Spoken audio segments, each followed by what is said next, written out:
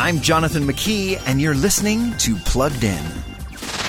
If you took the DNA of the original Star Trek and paired it with the early seasons of CW's The 100, then you might get something like sci-fi's The Ark. Like Star Trek's Enterprise, the Ark One is going to where no one has gone before. Like the 100, it is conveniently done away with most anyone who might bring seasoned wisdom to the party, leaving the ship and the show filled with scrappy, attractive youngsters learning the ropes along the way. Everybody that was in charge of running this ship is dead. It all falls to us now.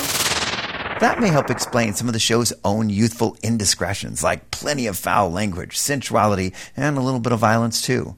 The Ark comes with a bit of intrigue, but sadly not enough to whisk you away from mediocre television. Before streaming the latest shows, visit pluggedin.com/radio. I'm Jonathan McKee for Focus on the Family's Plugged In.